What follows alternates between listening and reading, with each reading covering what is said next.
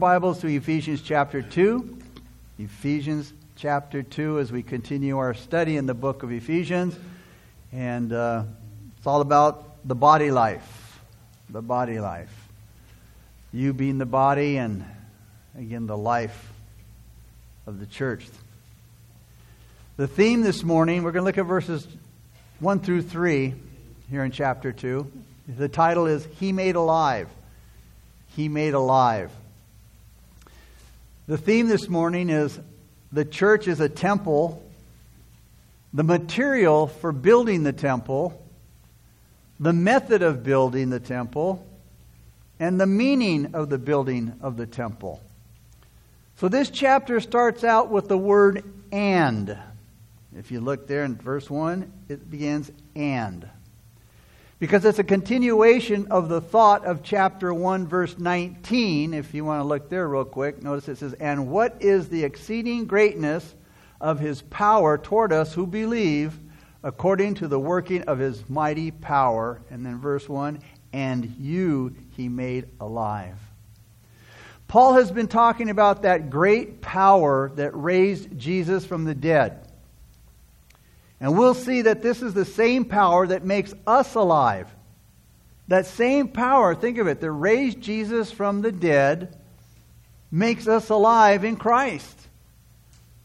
We used to be dead in our trespasses and sin.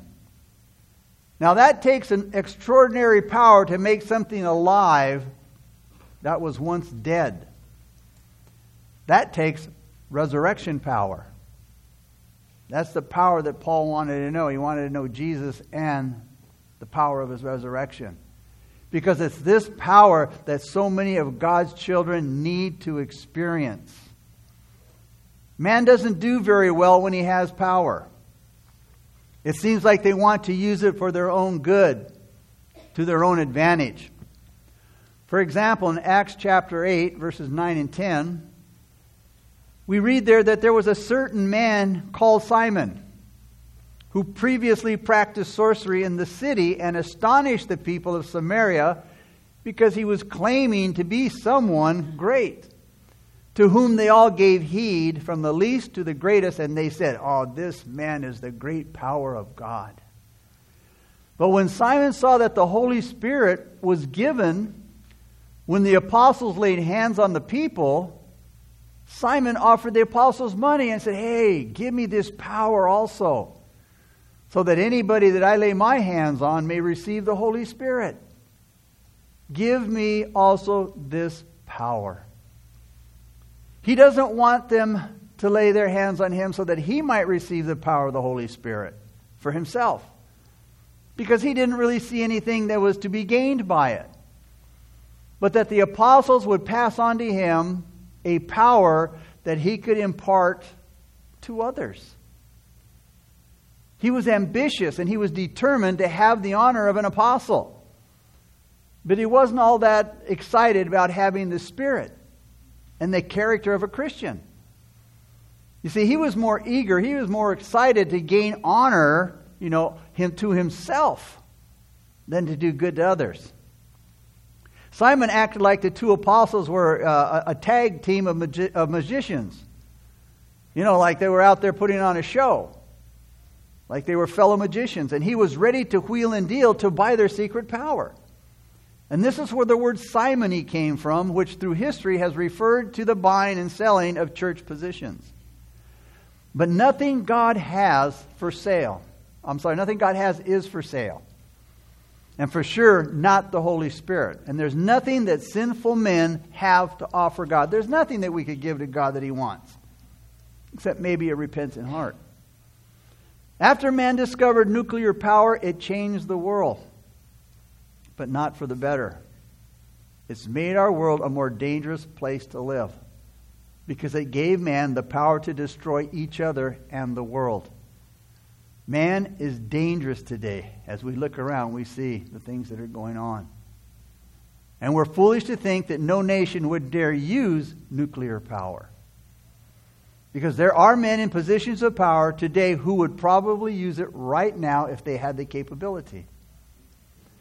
When Mahmoud Ahmadinejad was the president of Iran several years back. He said this: "Nuclear energy is our right, and we will resist until this right is fully attained." Iran is in the process of developing nuclear power. But the power of God that Paul talks about here is the power that God will release in a person's life when they turn their life over to Jesus Christ. And God will lift that person out of spiritual death into spiritual life. And this power will be displayed in you. In you. Because the church is the body of Christ in the world. The Lord Jesus reveals Himself in the world today through each one of you in this room who are born again. And in a lot of ways, the church as a temple is like the temple in the Old Testament and the tabernacle of the wilderness before that.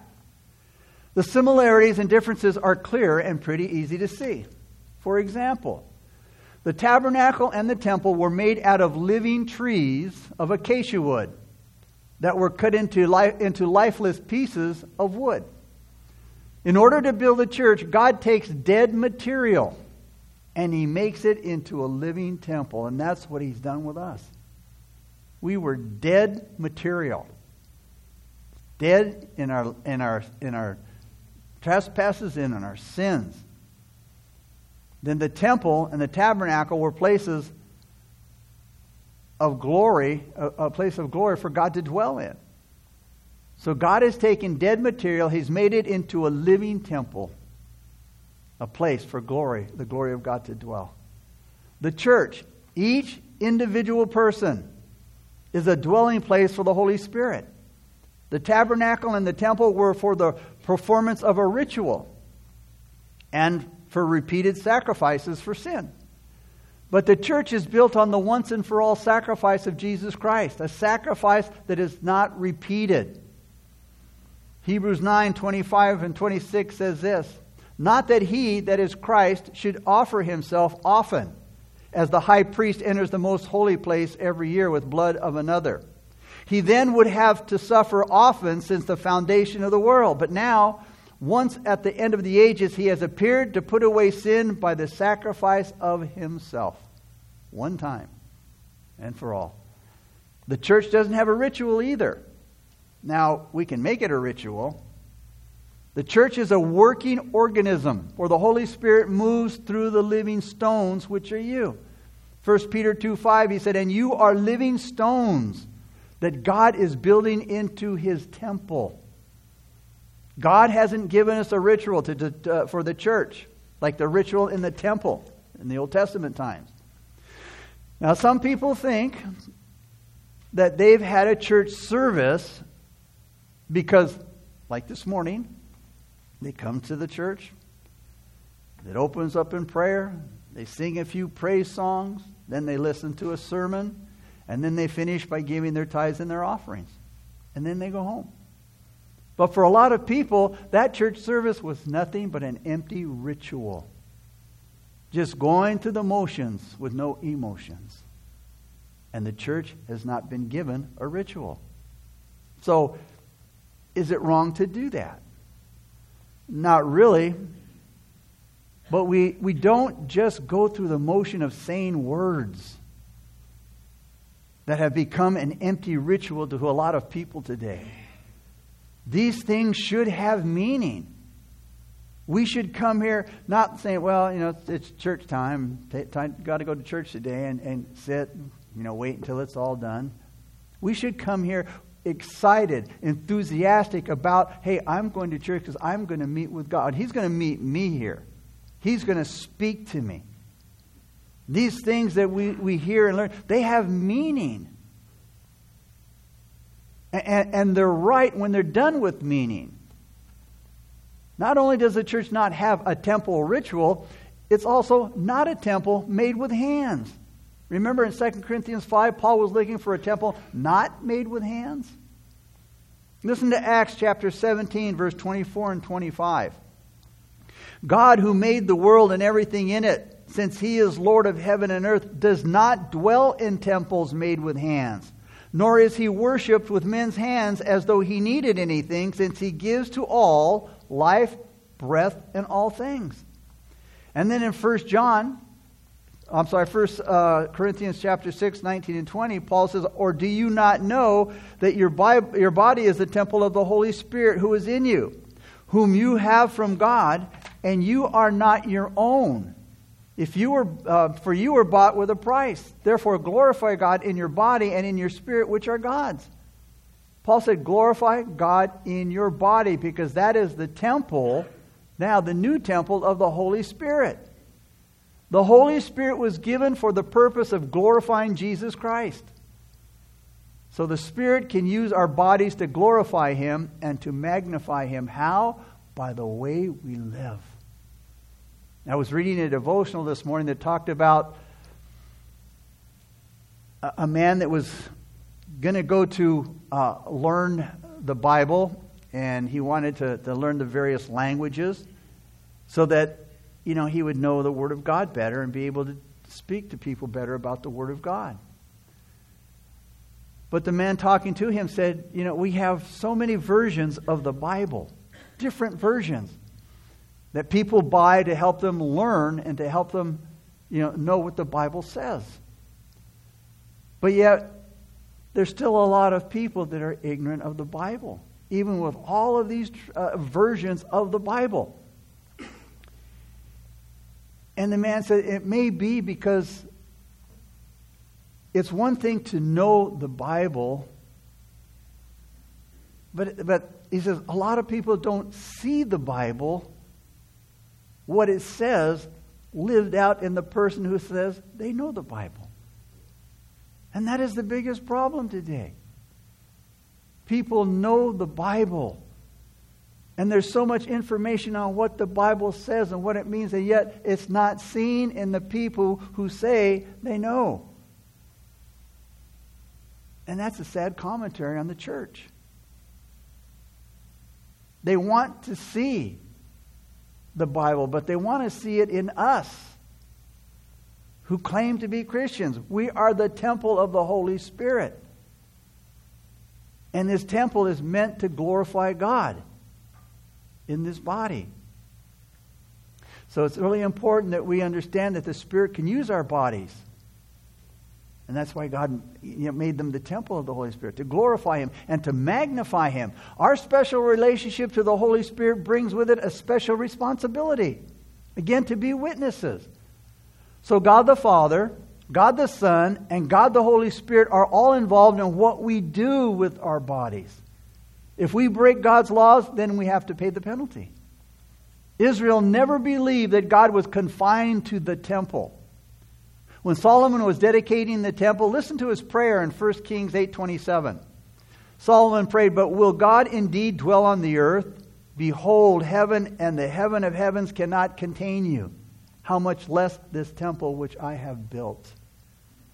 Every knowledgeable Israelite knew that God did not live in a temple, something that was made by man's hands. God told them that the temple was the place where He would meet with them. And that's why they came to the temple. That's why they came with a sacrifice and a ritual. But the church doesn't have any of that today. Another clear difference to the Old Testament temple is the position of the Gentiles, those who weren't Jews. If you remember, there was a place it was called the court of the Gentiles, where those who were Gentiles could come into the temple, but they had to come in as proselytes, converts to Judaism, and they couldn't go anywhere in the temple other than the court of the Gentiles. Now the court of the Gentiles, where that place was located, it was way off to the left of the temple. So they were far away from everything that went on in the temple. The Gentiles could not get very close, figuratively speaking, to God. So that's why Paul says in Ephesians 2:13, "But now in Christ Jesus, you who once were far off, way off in the back of the temple, had been brought near by the blood of Jesus Christ." You see, we who are Gentiles have been brought in pretty close to Jesus.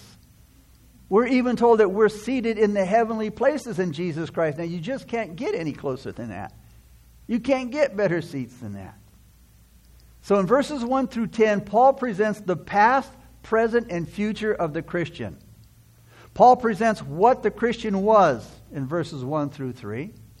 He presents what he is in verses 4, 5, 6, 8, and 9. And he presents what he will be in verse 7 and verse 10. So let's begin now with verses 1 and 2. Ephesians chapter 2.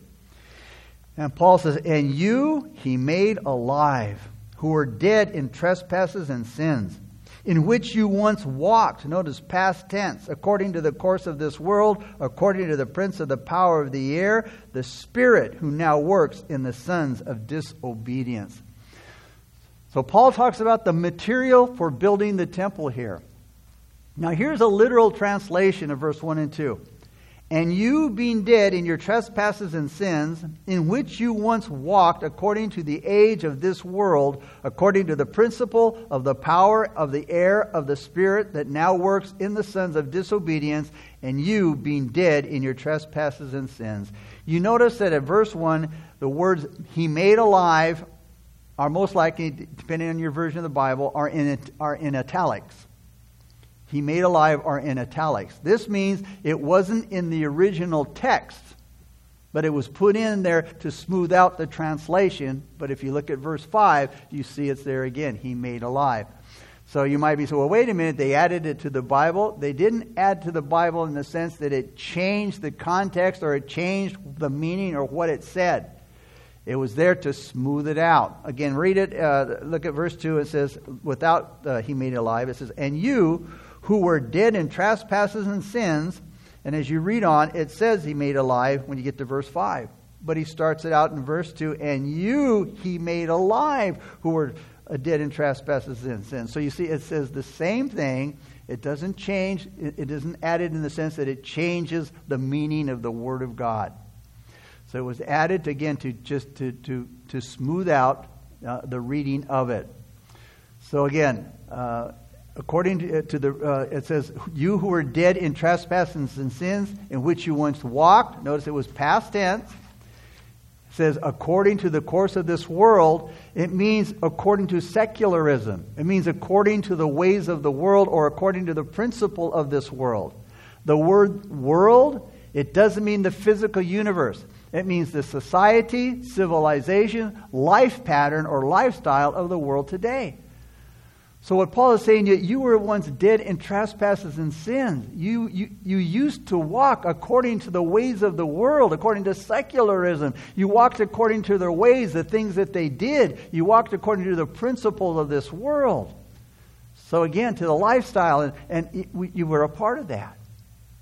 The words "according to the prince of the power of the air" means the authority of Satan's power. The spirit who now works, the word "works" means energizes.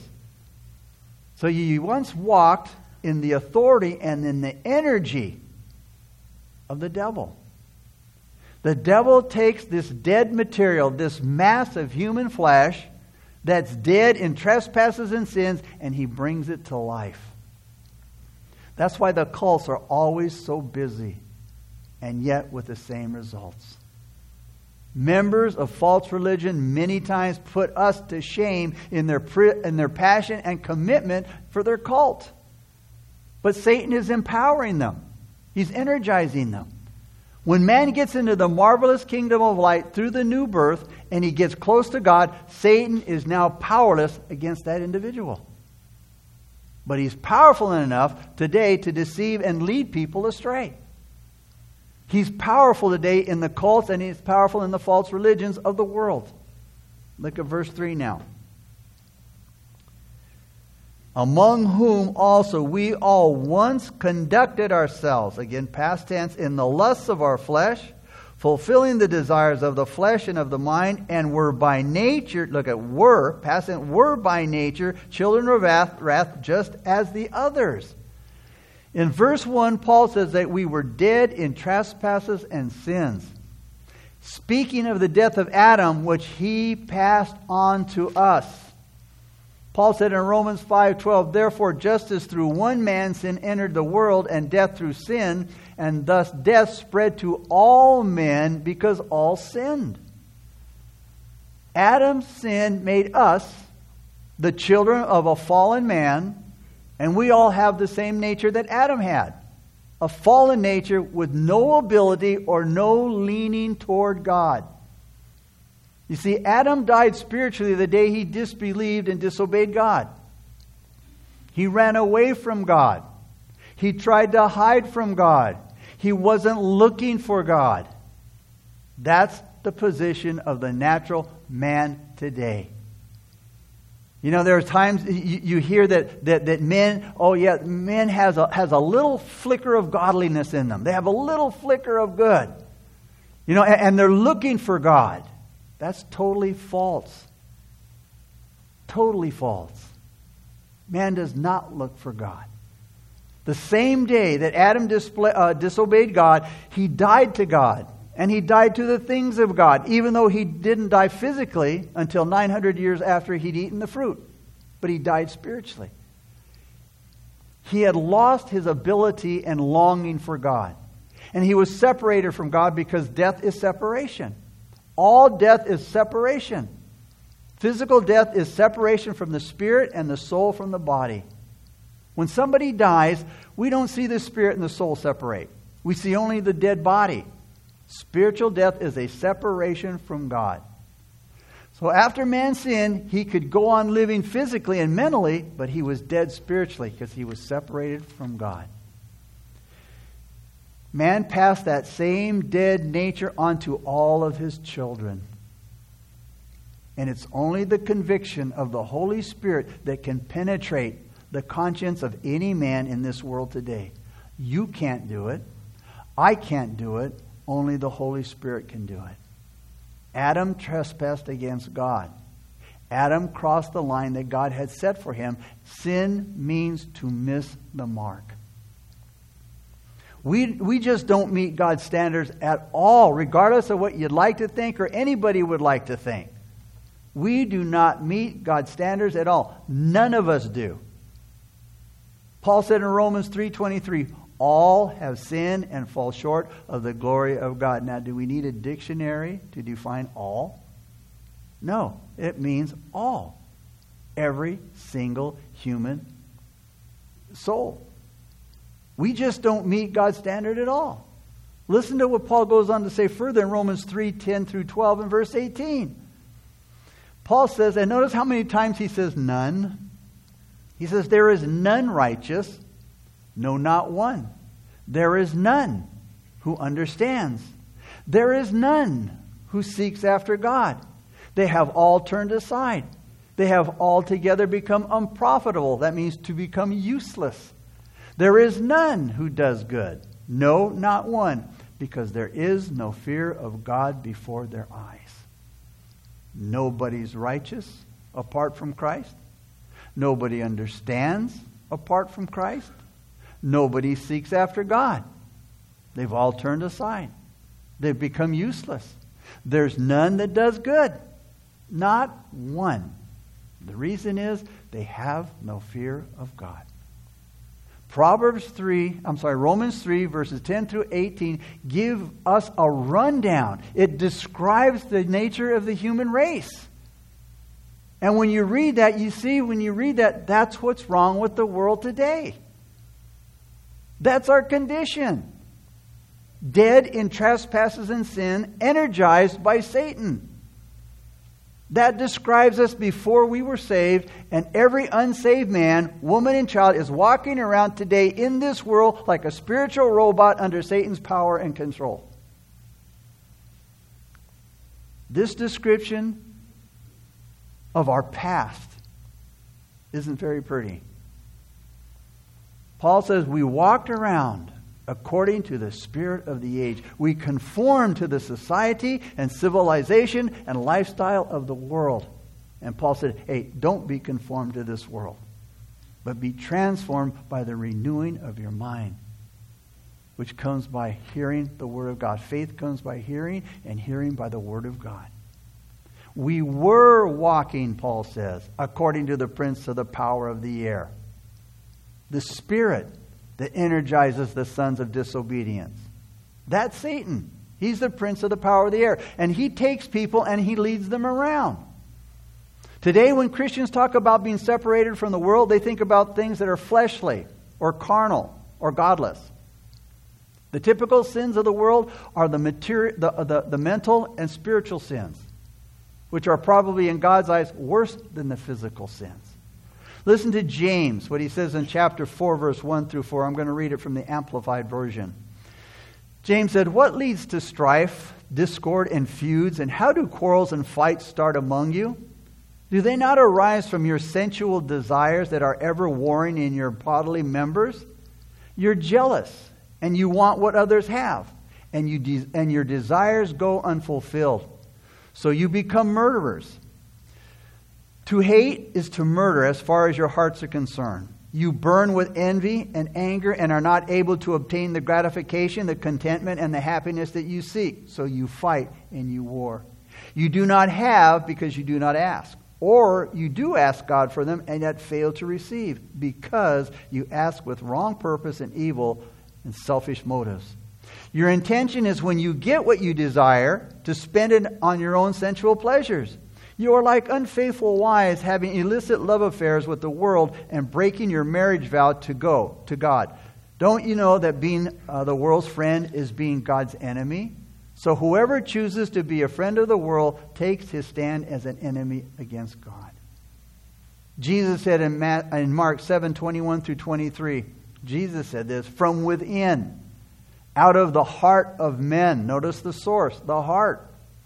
"Out of the heart of men proceed evil thoughts, adulteries, fornications, murders, thefts, covetousness, wickedness, deceit, lewdness, an evil eye, blasphemy, pride, foolishness. All these things, evil things, come from within and defile a man." Jesus said in Matthew 5:27 through 29, "You have heard that it was said to those of old, 'You shall not commit adultery.' But I say to you that whoever looks at a woman to lust for her has already committed adultery with her in his heart." What used to be something was considered, if you did it physically, now the Lord says, even if you think about it. So again, it's a new motivation. It's a new desire that Jesus is talking about. A lot of people go to church on Sunday.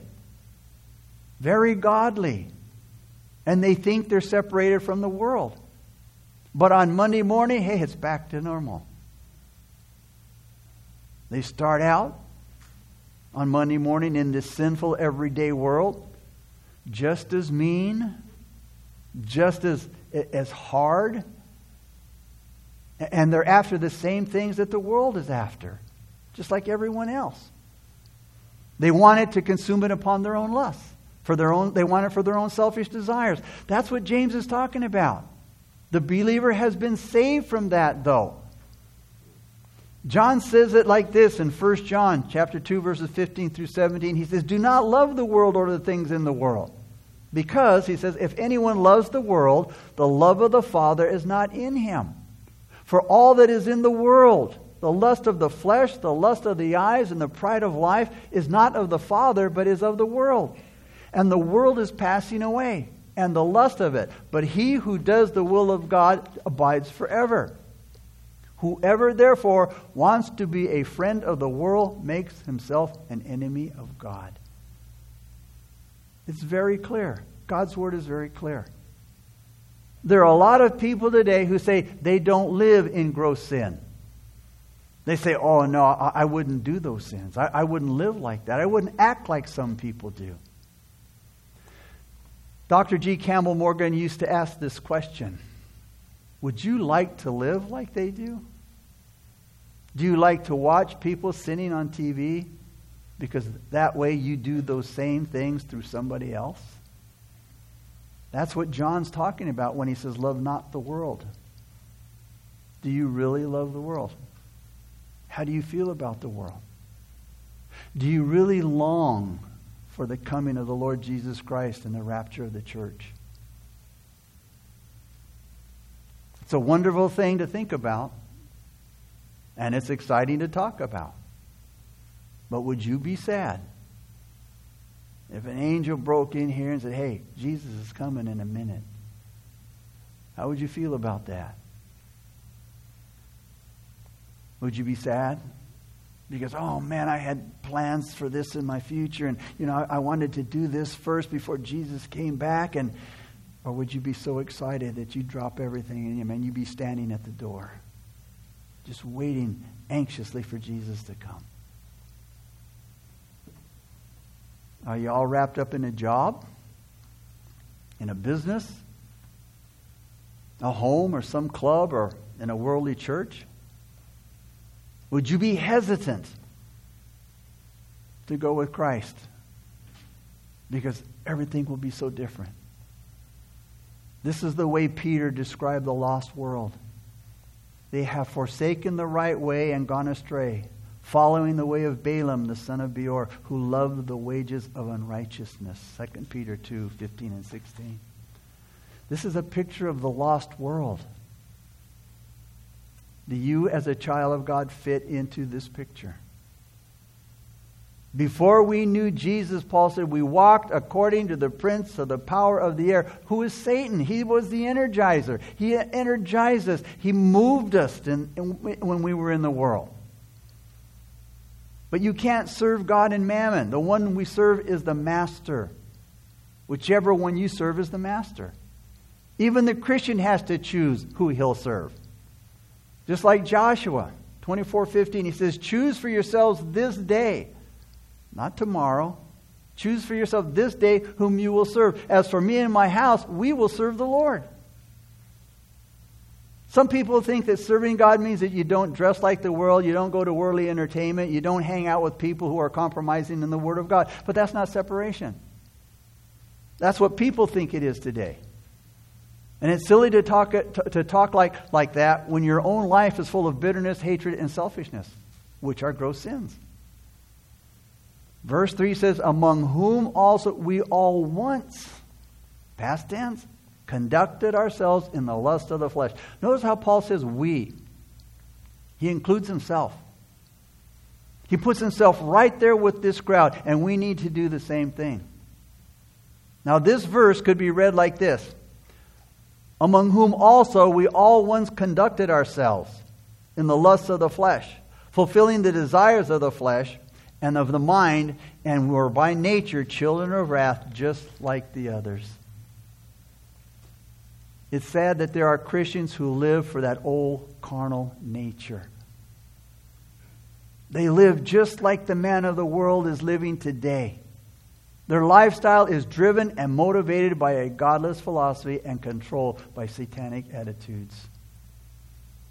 There's something wrong with a lifestyle that includes everything in the world except Jesus. In closing, in this section of chapter 2, Paul is describing the past, present, and future of the church and of all believers. Have you ever noticed the office of palm readers? They're usually shabby little structures, usually in the shabbier parts of town. Now you think that if they were so good at telling the future, they'd have much nicer and bigger places to do business. It's obvious that that's not the case. They can't even make a good living for themselves. And yet they tell others that they will have a fortune coming to them. Oh, it's in the mail. You're heading for a fortune. The Christian doesn't need to go to palm readers. He doesn't need to go to psychics. Don't need to read their horoscopes. God has already told us what our future, past, and present will be. Even though we used to be like everybody else.